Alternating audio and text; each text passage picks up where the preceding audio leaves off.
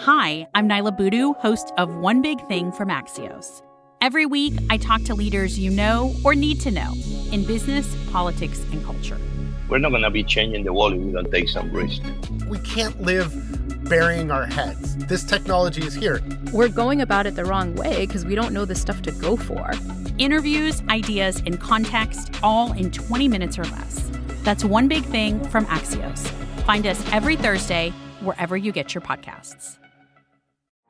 The future of America is in your hands. This is not a movie trailer, and it's not a political ad, but it is a call to action. I'm Mila Atmos, and I'm passionate about unlocking the power of everyday citizens. On our podcast, Future Hindsight, we take big ideas about civic life and democracy and turn them into action items for you and me. Every Thursday, we talk to bold activists and civic innovators to help you understand your power and your power to change the status quo. Find us at futurehindsight.com or wherever you listen to podcasts. The foundation for any society's progress has always been education. I would argue that education is progress. Political beliefs are a new form of tribalism. They're a new, easy way for what sociologists refer to as in-group, out-group identification. It's easy for us to determine who belongs here and who doesn't. One of the things that many people, in my experience, fail to differentiate between is that there is a big difference between reliability in reporting and slant or bias. What could go right? I'm Zachary Karabell, the founder of the Progress Network, and I'm joined, as always, by Emma Varvaloucas, the executive director of the Progress Network.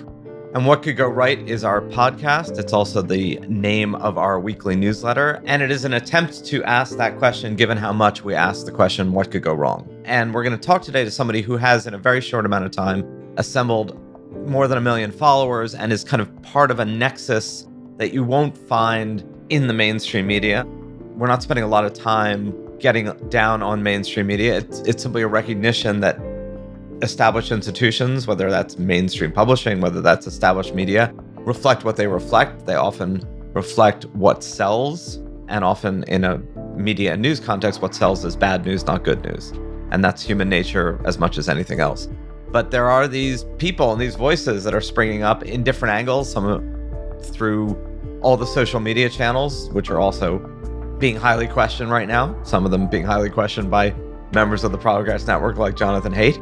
But a lot of what these social media channels are allowing us to do is circumvent traditional channels and find communities of interest that have a different sensibility. Sometimes that's a really dark sensibility, which we know about, but sometimes it's a really light and uplifting sensibility, which we should also know about, and hence why we are talking today with who we are talking with.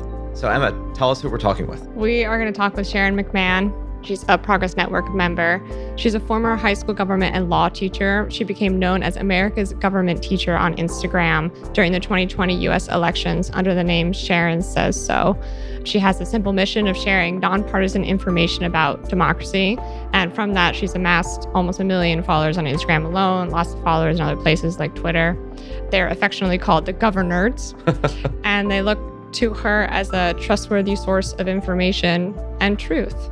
She also has 2 podcasts, Sharon Says So, and Here's Where It Gets Interesting. So, Sharon, welcome to the podcast. We're so happy to have you here. Delighted. And I just kind of wanted to start with the basic facts. Tell us a little bit about what you do and how you see yourself in this intersection of, online media personalities versus mainstream media versus politics versus history and government, all of these things. Where do you see your role in all of that? I discovered in 2020 that there were a lot of people who wanted more education, but did not want to be told what to think. And there were not a lot of places where people could find that online. They couldn't find it in places where they already were. Perhaps they could, read 18 books at the library or go back to college.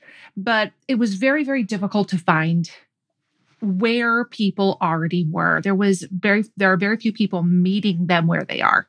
So I just started making little nonpartisan fact-based explainer videos about how things worked and did it while being myself. Like I definitely have a sort of goofy side to my personality. Like I like to make fun of myself quite a bit.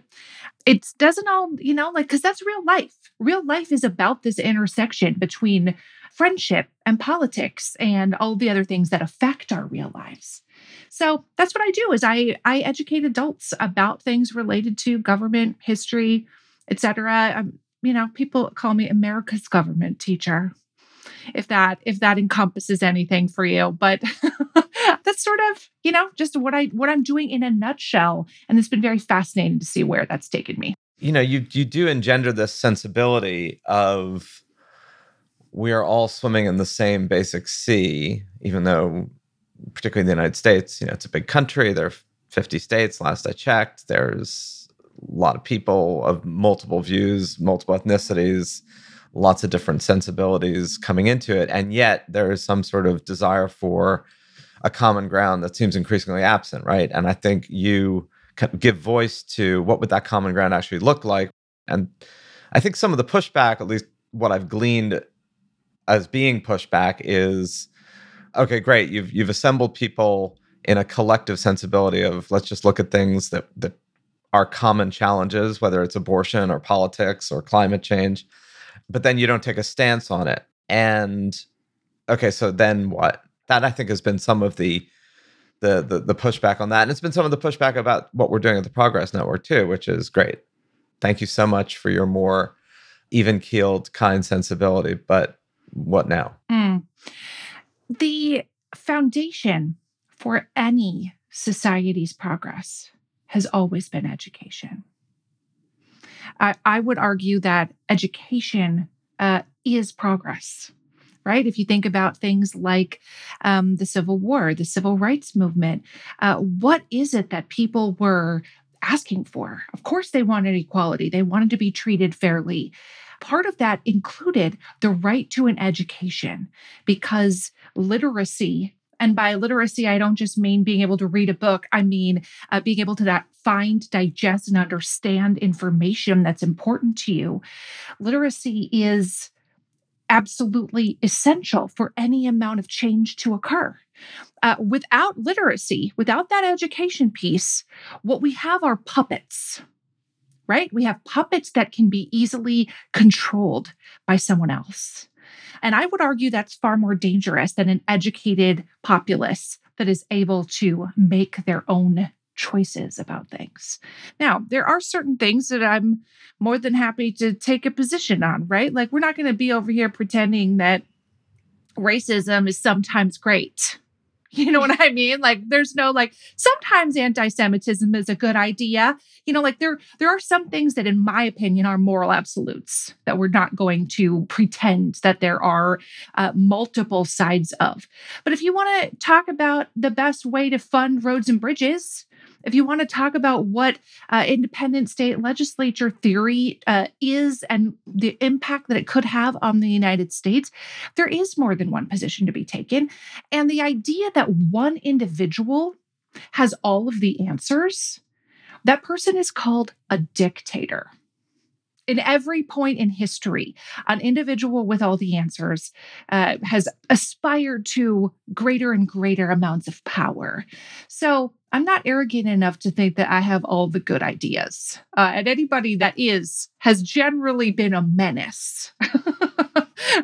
So I really believe that education is the beginning of change. We should say, too, that there is research out there that links, countries' news literacy and the population with people's susceptibility to conspiracy theories. For instance, where news literacy is low, the potential that people are going to fall prey to conspiracy theories is higher. And we certainly have, I want to say a lot of that in the United States, but enough of it to be talked about, conspiracy theories these days. So I imagine you've dealt with a fair number of them, just given the sheer numbers of people that you deal with online. Do you find that the presenting just the facts, ma'am, is something that really works for them? Or is there something that you found over the course of your time online that is this is the way to go about this?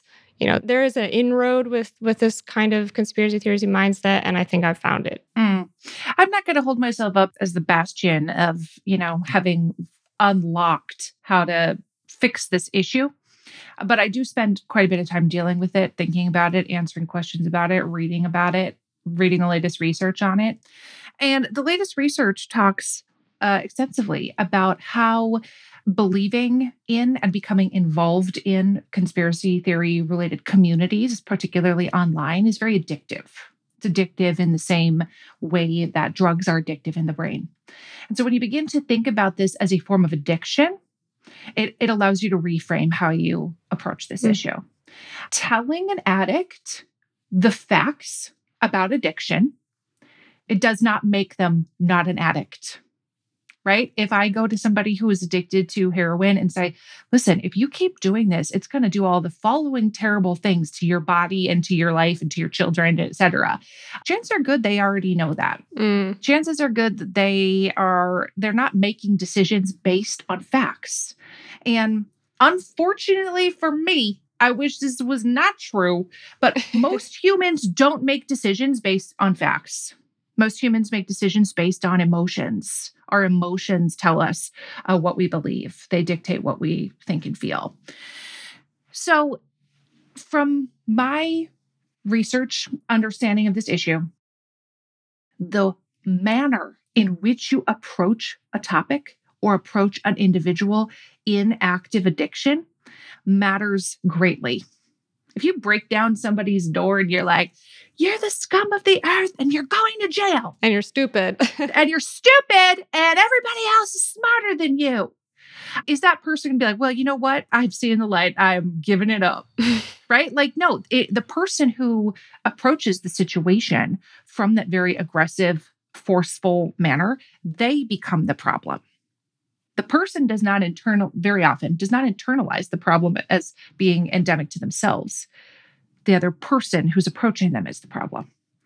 So I think it's very useful to think about what are the most effective ways of helping people who have an addiction issue. And a lot of that is addressing the emotional component of conspiracy theory belief and involvement. So I've thought about this a lot in this challenge of facts in the face of feelings and the complete failure of facts in a moment of heightened feeling to do anything other than have people either reject them or in some sense it's like fuel for more indignation. What do you do about that? Most of the research shows that the more forcefully you push back against somebody's beliefs that are rooted in emotion, the more desperately they will cling to them. Right. Which is, again, as I mentioned, infuriating. I hate that about human nature. I wish humans were less driven by emotion, but you can also understand why from like an evolutionary perspective, we didn't have facts. Like when you're out on the plains and you see wolves in the distance, you're not like Wikipediaing the statistics around wolf attack. I am now if I've got a cell phone coverage. That's the Right, first thing I'm doing. right. If a black bear is in front of me, the first thing I'm doing is, Google do I run or do I stay on Google? Yeah. Google it. Right. But I mean, like that information was not at anybody's fingertips. And so your emotions are what kept you safe. So that the human brain has not evolved past that, even though we now have the ability to ascertain facts more readily because we have the entirety of human knowledge at our fingertips, literally being held in our hand. So if you're going back to this idea that these kind of beliefs are rooted in emotion, what the research says is most effective at eliminating those kinds of beliefs. Number one is maintaining a relationship with that person. If you go on the attack, that's not going to change anything. If you want to have the hope of influencing them in the future, you have to maintain a relationship. And number two, you have to plant a seed of doubt. You don't have to change their mind. You don't have to get them to admit anything. You don't have to tell them, they don't need to say, you know what, I've seen the light. I'm wrong. You're right. In the same way that people who are facing active addiction must decide for themselves to get better and then you as a person can support them in those efforts. A person who is actively believing these kinds of things has to decide for themselves to change what they believe. And facts generally don't factor into that. The feeling of a seed of doubt does, however. That seed of doubt causes them to then begin to explore ways in which that doubt might be legitimate or not. Again, this is not easy. This is not fast. This is not satisfying. This is not a surgery where afterwards you're all better. Sometimes it never happens. But that seed of doubt is very akin to somebody making the choice to seek treatment for an addiction. That seed of doubt is what can slowly grow over time. And the people that I've spoken to who used to believe in, say, a conspiracy theory like QAnon, who used to believe that and no longer do, can almost always pinpoint a moment when a doubt crept into their mind, where there was a moment where they're like, and then they said this, and it really got to me. I really started thinking about, is this right? And I started exploring that more. But it didn't come because somebody opened a water hose, a fire hose of facts and blasted them in the face with it. It was gentle, and it was relationship based, and not fire hose of facts based. That is so important what you just articulated, and it's also important especially for people like me who I think grew up in what now I think is a naive belief that all you had to do was kind of lay out the fact pattern, and that in and of itself would be persuasive. And increasingly recognizing that, of course, that's just, I've experienced that. I think it's clear that is not the effective pathway to either bridging differences or having us all be a little more open to things that we don't know or think we know, but don't. What's also nice about it, too, is that a small seed of doubt sounds manageable. Like we were talking in our last episode with Jason Pfeiffer, and we were talking a little bit about agency and how to give people agency. And I think having a micro action, that seems like something that can be accomplished. Can I plant a little seed of doubt? Can I ask a question? Yes, I can do that. It's like the opposite of a microaggression. A micro planting. Yeah, it does. In the same sense that if somebody is an alcoholic, it's not your responsibility that they're an alcoholic, even though they might be destroying people's lives around them, even though they might be harming you. You can't make them become not an alcoholic anymore. And so once you realize that it's actually not your responsibility. And I'm not saying we don't have responsibilities to our friends and neighbors. I'm not saying that at all. I'm just saying somebody else's thoughts and beliefs belong to them.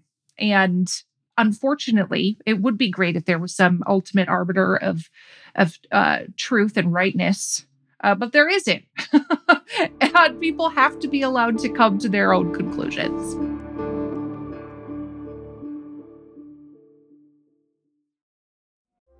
Hey, it's Emma. They say you should learn something new every day. It's good advice, but with so much to do in your daily life, how are you going to make the time to learn and stay curious about our world? Well, with Everything Everywhere Daily, you can easily make that goal an actual reality. Everything Everywhere Daily is one of the world's most popular daily education podcasts and a top 3 history podcast. In about 10 minutes, you can learn something new every day. The show covers history, science, geography, mathematics, and technology, as well as biographies from some of the world's most interesting people. Fans of the show are so passionate that even work to join the Completionist Club, the group of dedicated listeners who have listened to every single one of the show's more than 1,000 and counting episodes. All of the episodes are informative, interesting, and best of all, always under 15 minutes. So go ahead, learn something new every single day with Everything Everywhere Daily. Find it on Apple Podcasts, Spotify, or wherever you get your podcasts. Hey everybody, I'm Scott Schaefer. And I'm Marisa Lagos. We're the hosts of Political Breakdown, a show that pulls back the curtain on the people and forces driving politics in the Golden State from KQED in San Francisco. And now, ahead of the 2024 election, we are bringing you even more. More conversations with the top movers and shakers at the state capitol and in national politics. But the dyslexia was the greatest gift that ever happened to me. Nothing was rote, nothing was linear. I had to work around things, work differently, see the world differently. And I say that to young people and say, know how important your participation is. And I think it's a time for this generation to put forward new voices. More reporting with analysis. It's been a very good session for organized labor. But Hot labor summer. Hot labor summer. It's turning out to be a nice fall as well. More politics with personality. I've sweat election day my entire life. Right? we hear that. Political Breakdown Daily. Every weekday, we'll break down what's happening and why it matters. With news that informs, surprises, and maybe even inspires you. Political Breakdown goes daily starting January 8th.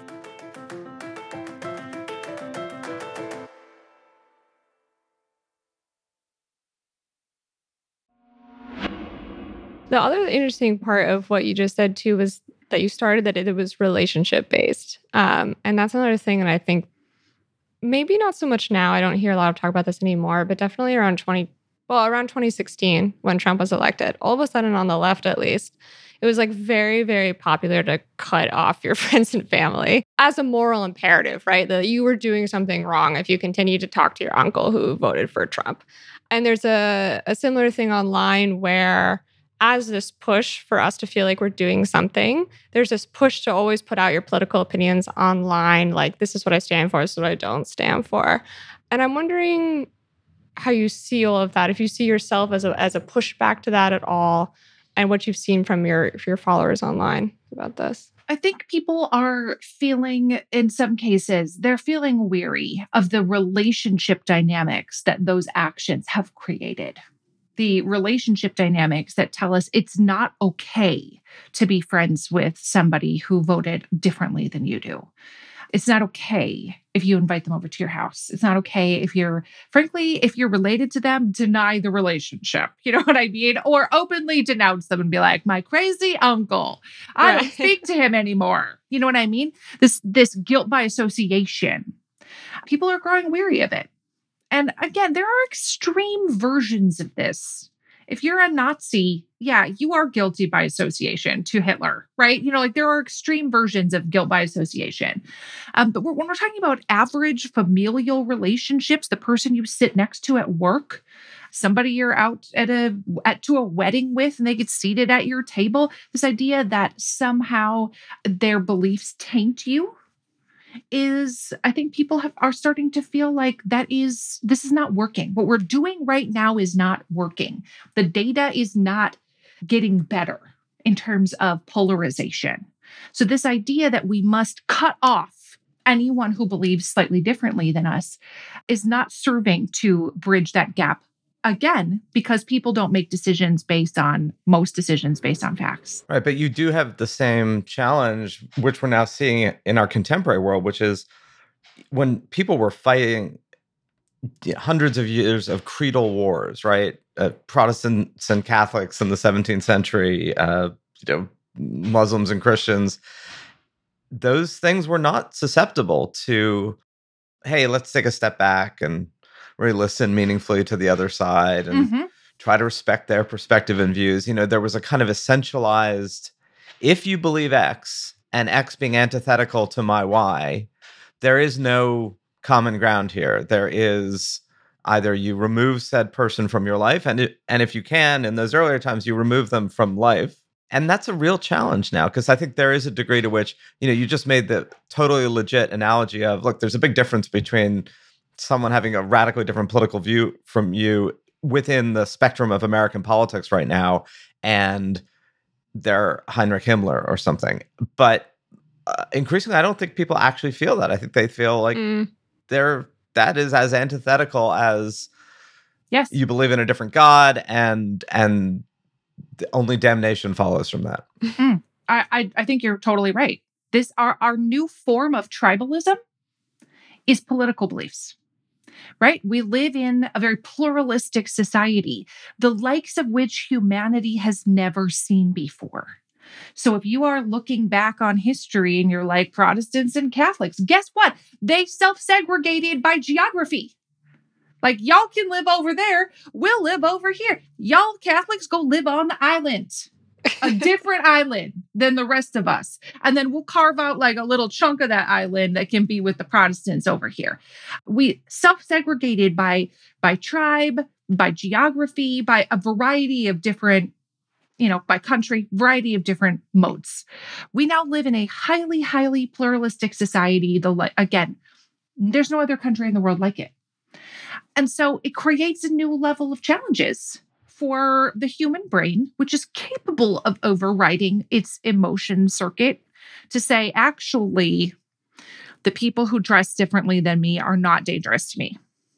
You know what I mean? Like that immediate belief, that snap judgment of like, oh, that person is wearing something that is scary. We're capable of overriding that. But political beliefs are a new form of tribalism.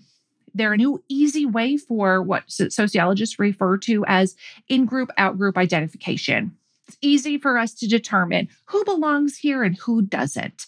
And the sooner we admit that to ourselves, the sooner that we can admit that in-group, out-group selection is in some ways very, very similar to judging people based on appearance, the sooner we can start to make progress. And I love what you're doing using history around that, right? Because at some point, and it's not clear what the cutoff line is, people are much more willing to look at differences and look at challenges when they're in the past, right? Because it doesn't touch those buttons to the same degree. Totally. And it's a way of kind of bringing people into the habit of, oh, right, and we've had these massive conflicts before. Somehow we were able to find, if not full common ground, at least areas where we could meet common challenges with commonality, while simultaneously also really disagreeing. I mean, this was true during the New Deal with segregationists, right? A lot of the Democrats who supported many of the social programs of the New Deal were racists and segregationists, and yet they supported the creation of Social Security and the creation of the SEC. I mean, all these things, right? So people work together on X area, even though they were radically divided. And I think, what you're doing, some of what you're doing is sort of high school part 2, right? It's bringing people as adults the knowledge that they may have glossed over when they were in high school, but now they're actually very interested in, which is also great, by the way. And I'm very pleased that not just that you're doing that, but it's having such resonance that you're doing that. Thank you. For some of us, it's not even high school part 2 because our high school education was so badly done that it's really just high school the first time around. In a lot of places, government is a 1-semester class. In a lot of places it is. It is in my city. It's a 1-semester class. In some places it's a year long. But the idea that you could learn everything you needed to learn at age 16 to understand the totality of the world's complications, that's a lot to put on a 1-semester class when you're a teenager that you probably didn't really want to take. They were probably very focused on teaching you, the 3 branches of government and checks and balances and the Pledge of Allegiance and things along those lines. But there's so much that we've discovered now would be very useful for people living in a highly pluralistic society, living in closer proximity to people who are different than we are more than ever before. Certainly not as integrated as it probably should be, but especially in America's cities, much more integrated than it ever has been. That opens up a lot of challenges for that emotional human brain.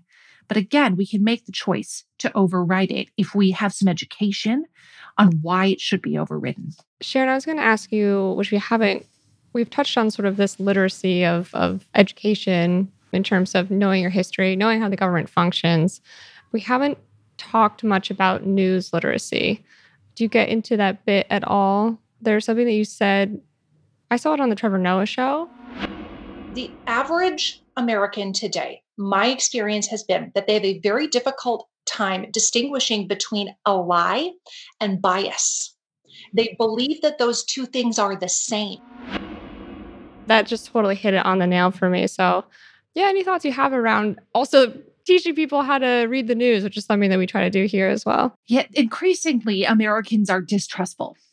of news outlets, increasingly, especially legacy news media. They're increasingly distrustful. This is one of the lowest points of trustworthiness that Americans have had with the media. And one thing to keep in mind is that partisan media has existed since before the United States was born. Partisan media was the norm in the colonies. You subscribed to a newspaper based on your political beliefs. You'd buy a newspaper based on your political beliefs. I like Benjamin Franklin. I'm going to get his newspaper.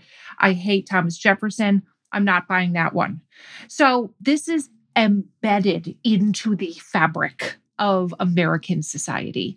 Now, for a period of time when during the rise of television, we had mitigating efforts to combat some of that polarization in the media. And those went away in the 1980s. It was called the Fairness Doctrine. But one of the reasons there is such an increasing amount of distrust, in my opinion, is related to exactly what we were talking about before. This new era of tribalism, this in-group, out-group identification. Either you identify as a watcher of Fox News, in which case you are in, or you watch CNN and you're out, or vice versa, right? MSNBC, you are out. Newsmax, you're in, again, or vice versa.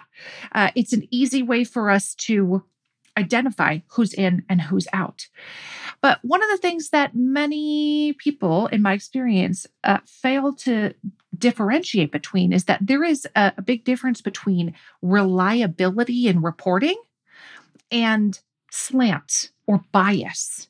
The reliability is the who, what, where, when, why. Like, are we getting the facts of this story right? How many people died in the fire? Who put it out? Where was it? Those are the facts of the story. But how that story is characterized varies widely between various news outlets. So people often will say something along the lines of, I don't believe anything fill in the blank news source has to say. They're all a bunch of liars. And two things could be at work. One, they don't understand the difference between bias and lie. And I continually say bias is not a synonym for lie. They're not the same thing. Or number two, they have difficulty with this idea of the way the news is delivered to them. And they bristle at the sort of, it seems hyper-partisan. It seems like it's designed to make you angry all the time. And so they feel like they have to disengage from it, which is understandable. There is a lot of research that shows that watching a lot of news, it takes a toll on your mental health. And so they are left unable to distinguish between fact-based reporting and commentary. If it's on a news channel, it means that they believe it's being presented as fact. And so when they discover something that is opinion, they immediately become distrustful of that news source because they think everything on this channel should be news. And when it slips into commentary or opinion or analysis, everything you say is a lie. Everything is suspect then, because we have not developed that news literacy to determine what is commentary and what is fact reporting. So as we wrap up, you have this very large following now. Where do you go from here with that? Do you just want to continue building out educational modules, or what do you want to do with this? I know this is all new, so I'm sure you're making this up as you go along. Yeah. I mean, it is a little bit like building the plane while flying it.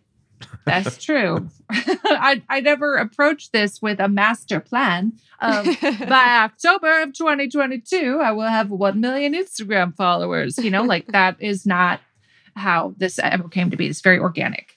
I do have a book that will be coming out probably in the spring of 24. So that will be part of it. I'm going to take some of the things that I talk about and translate that into a more written form. We're going to continue to grow our documentary series in our podcast. Here's where it gets interesting. And we'll see where it goes from there. I want to continue that sort of organic growth, because this has always been based on what other people need and want, not based on my own master plan.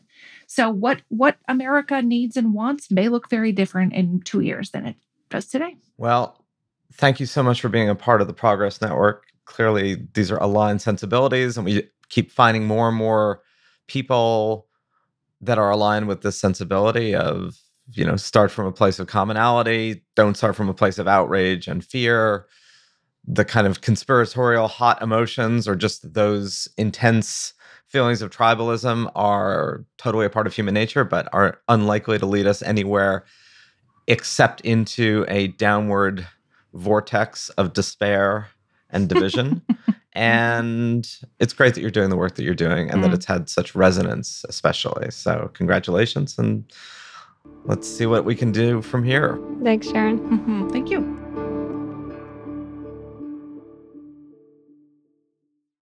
The government of Kenya pledged to end gender-based violence by 2026. The Ministry of Health in Uganda is trying to eradicate yellow fever. It's ambitious to make these kinds of pledges, but it is much harder to achieve these lofty goals. Are these leaders really delivering on these promises for women and girls? Tune into a new season of The Hidden Economics of Remarkable Women, a podcast from Foreign Policy, as reporters across Africa meet courageous women holding leaders accountable in various sectors, including healthcare, startups, and the government. Listen to Hidden Economics of Remarkable Women wherever you get your podcasts. History doesn't repeat itself, but it often rhymes. That may be a Mark Twain quote, but it's just as true today as when he originally said it. My History Can Beat Up Your Politics is a podcast that compares and contrasts history to the current events of today. Host Bruce Carlson has recently done deep dives on fascinating topics like the fall of the Soviet Union, which sets the stage for today's geopolitics, the man who was in prison and still won 1 million votes for the presidency, and the mystery behind George Washington's involvement, or lack thereof, in the Bill of Rights. My History Can Beat Up Your Politics offers deep context to all these historic stories, especially those that you may think you know well, and is particularly adept at relating them to current events. So don't miss out. Listen to My History Can Beat Up Your Politics on all platforms. So that was interesting to talk to someone who's very much so in the trenches, so to speak. And, one thing that was coming to my mind when Sharon was talking is that, I was out for dinner last week here in Greece, and somebody asked me how much money I make. And I was like, well, where I come from, like, we don't ask that. I'm just not going to answer the question. And he was like, well, where I come from, that's totally fine to have that conversation. You just never ask people who they voted for. And I was like, maybe we could bring a little bit more of that into the U.S. That's very funny.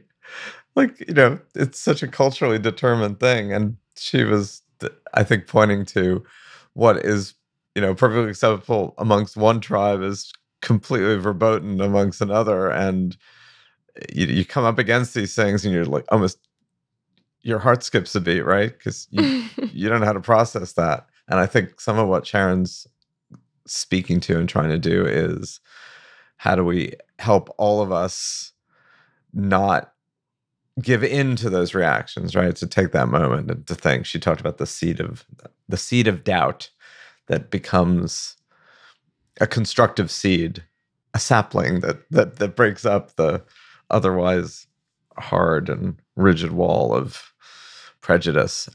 And there is this whole trend, which I also find fascinating, and you've seen it in self-publishing with people like Colleen Hoover, where whatever is the establishment and mainstream, the mainstream media or the mainstream publishing world, is not as immediately receptive to needs that are immediately palpable. And I think one of the reasons that she's done so incredibly well, or Heather Cox Richardson, or a whole number of people who essentially have developed these massive followings very quickly, but not through traditional channels. Sharon's not a columnist for the New York Times. She's created an Instagram phenomenon that then became a Zoom and podcast phenomenon. And I do think that speaks to, there's a lot out there that is not reflected well in the channels that we're all used to. And that's really, really important to remember, that the channels that we're used to have a kind of a sensibility and a focus and a franchise, but one that may not and absolutely is not serving where a lot of people actually are. Right. And yeah, that's what I mean by in the trenches, is that like she was answering a need that she saw just as a normal person in the United States. And I have a inkling that she probably listens to her followers a lot more than a traditional, let's say, news organization or book publisher or what have you, listens to what, people are saying they would like to see more of or less of or change. Absolutely. Anyway, it's great that she's part of this. It's great that she's doing the work that she's doing. And I'm interested to see what book form that takes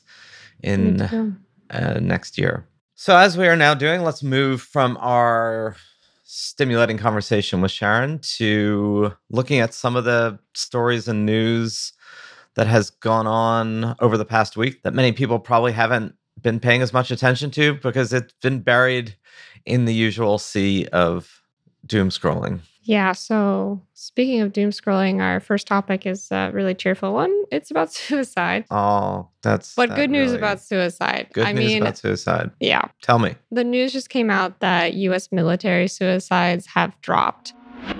In an encouraging sign, a new VA report shows veteran suicides dropping to the lowest number since 2006. It's showing that suicide is preventable. VA Press Secretary Terrence Hayes says in 2020, there were 343 fewer instances of suicide than the previous year. They are not 100% sure if this is related to like pandemic era shutdowns. The numbers are different across different branches of the military, but there has been a steady increase in suicides in recent years. And then now there's a decline, which is remarkable, especially because they're trying to change the culture around mental health in the military. So, they are trying to basically destigmatize getting help. They're pushing mental health services. They're providing firearms locks for service members. And if I were a betting man, I would say that I think that those things are probably helping and that, we can take a look at the numbers down the road. But it seems heartening. Right. I mean, that the military, which is a, vast in the United States, 2 million people institution, and is often an incubator for other solutions that get disseminated throughout society, taking mental health more seriously. Obviously, there has been a real change over the past 10 to 15 years of taking PTSD more seriously as a thing that is tangible and real and not just to be swept under the proverbial rug.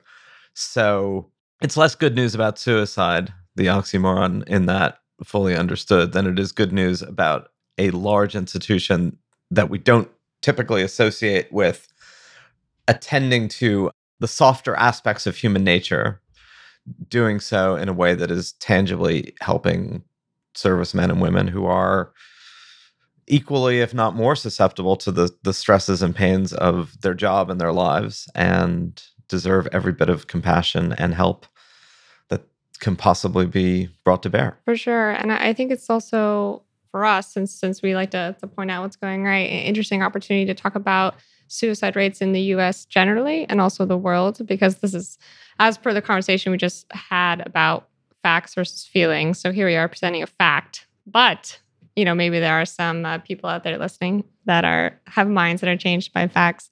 But I think the common assumption about the suicide rate is that it is up, when globally it is down, something like 40% since 1990. In the US, it's a little bit more wavy. It has floated up and down since 1990, but currently it is down from where it was in 1990. So it's definitely not a situation where it's just dramatically increasing. Right. It's not bad and getting worse. Exactly. Which is a little bit, it's interesting considering all the numbers that you see about how much depression rates are and anxiety and mental health in teenagers and all of that. So what else should we look at? So midterm fever is beginning. Georgia started their early election period last week. And I just wanted to give a shout out to Georgia for breaking records in terms of the number of people that casted ballots last week. 131,000 people. And that's compared, I think, to 71,000 in 2018. So people are fired up to vote. That's cool. And that is, and I'll try to be nonpartisan about this, there was a lot of concern about laws being passed in the wake of 2020 that were widely classified, particularly on the left, as voter suppression. And, perhaps there was attempts to create restrictions on voting, but clearly those have not worked in the least.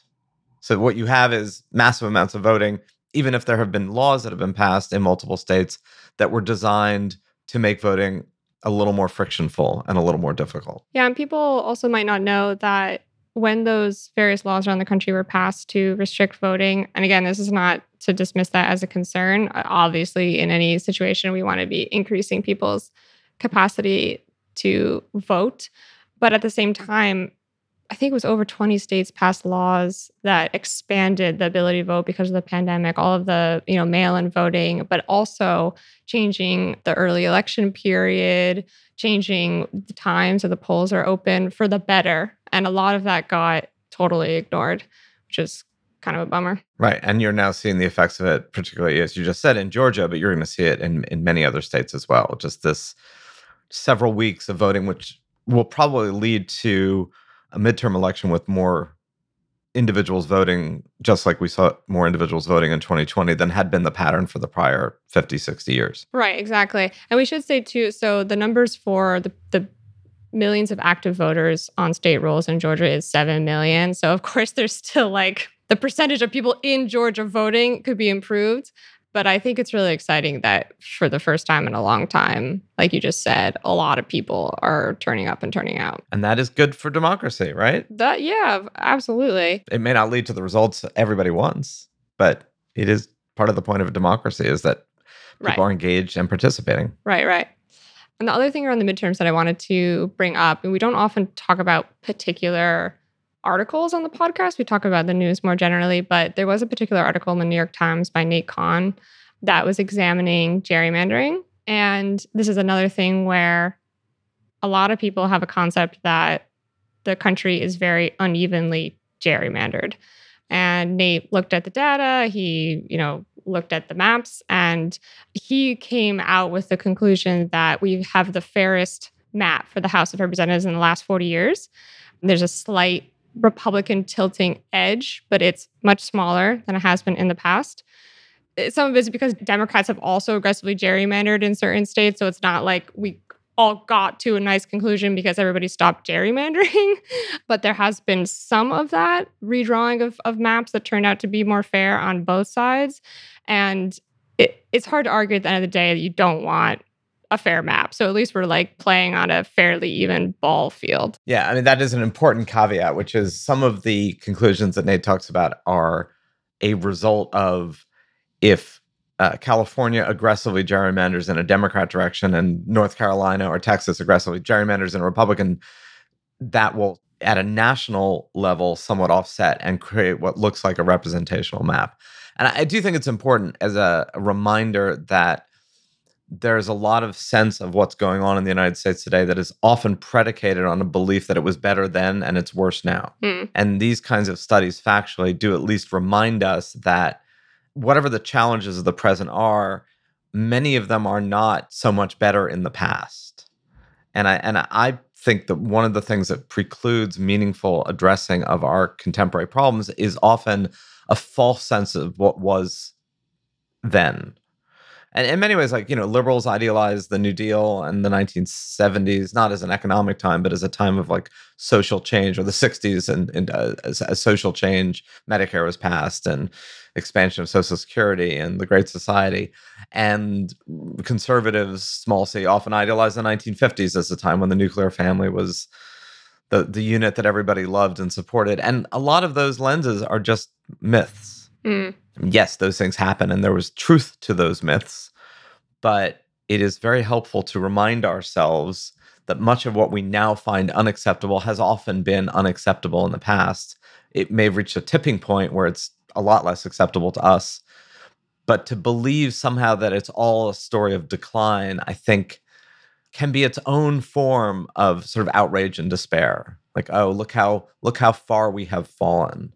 And it's helpful to say, maybe we never did this very well, which doesn't mean we shouldn't do it better, but maybe we've always done it badly, and now we've finally gotten to the point where it's not acceptable. Yeah, and to tie that back around to what we talked about with Sharon really quickly before we end, she mentioned something that we've been speaking about in the newsletter as well, and other Progress Network members discussed, that America is such an experiment in pluralism. It's the first time we've had people from all kinds of different backgrounds coming together. And I will say that there does seem to be a sort of distinct American viewpoint that Americans are particularly intolerant, which is like very quickly destroyed if you go almost anywhere outside the United States. You realize like actually, it's kind of rough out here when it comes to people's views on immigrants, people's views on people of different races and ethnicities. So I think we should just give ourselves, we're not perfect, but maybe we could give ourselves a little bit of a pat on the back about that. There is something to be said for knowing that you can express your views, be intensely opposed to other sides, and yet the daily warp and woof of society is fairly orderly and stable in a way that allows us to mouth off online and not worry palpably about whether or not this is going to become a threat to your life, your family, your standing, your ability to work, earn a living, you name it. And I think we forget the degree to which in vast parts of the world, including in the United States, it was often a much more destabilizing, physically, daily destabilizing to be so at odds. Whereas now it's kind of like online destabilizing. So this is a really good reminder. For instance, if you look at something like the news that's coming out about Iran around the rock climber Elnaz Rakabi. An Iranian rock climber is back at home and speaking out this morning after her actions at an international competition sparked concerns for her safety. The woman says she climbed without her nation's mandatory hijab because she was called to climb the wall unexpectedly. And in a rush, she unintentionally left her head covering off. It's not clear if she will face any repercussions. The controversy comes amid nationwide protests in Iran after a young woman died in police custody. She was arrested for allegedly wearing her headscarf too loosely. So it's just a reminder of exactly what you're saying, that the United States has come away with this, and there are many other countries that are in a much more of that daily destabilizing, you can't exactly say what you want to say or do what you want to do or make the choices that you want to make. And that for me, at least for now, has been, when I get asked the question, okay, what would make me palpably, if not outraged, much more concerned about the state of American society and democracy. And I think for the moment, the sheer noise and the ability to express and say and debate what one wants to without fear of any of these consequences is a massive bulwark against most of what people fear in the United States. And is a stark contrast to what you just said about Iran. It's a stark contrast to China. That doesn't mean I think the United States should be spending a huge amount of time trying to change the world. I think we should try to change ourselves first, and then we'll see what example that sets for the world. But it is a reminder of that is in and of itself a real bulwark of whatever freedoms we hold dear. And thank God for that. Yep. The mess isn't always a mess. Sometimes it's lots of messy seeming freedom of speech at play. I like that. The mess is not always the mess. So we can end with that. Yeah. Well, as we enter a very messy 2 weeks of political extremism in the United States, just remember that a mess is not always a mess. And we'll see what the future holds. Thanks again for the conversation, Emma. Thank you all for listening to What Could Go Right, and hopefully reading the What Could Go Right newsletter and helping us spread the sensibility of the Progress Network, of people like Sharon and everybody else. So until next week. Thank you. What Could Go Right is produced by Andrew Stephen. Our editor is Jordan Aaron. Executive produced by Jeff Umbro and The Pugglomerate. To find out more about What Could Go Right, the Progress Network, or to sign up for the What Could Go Right newsletter, visit theprogressnetwork.org.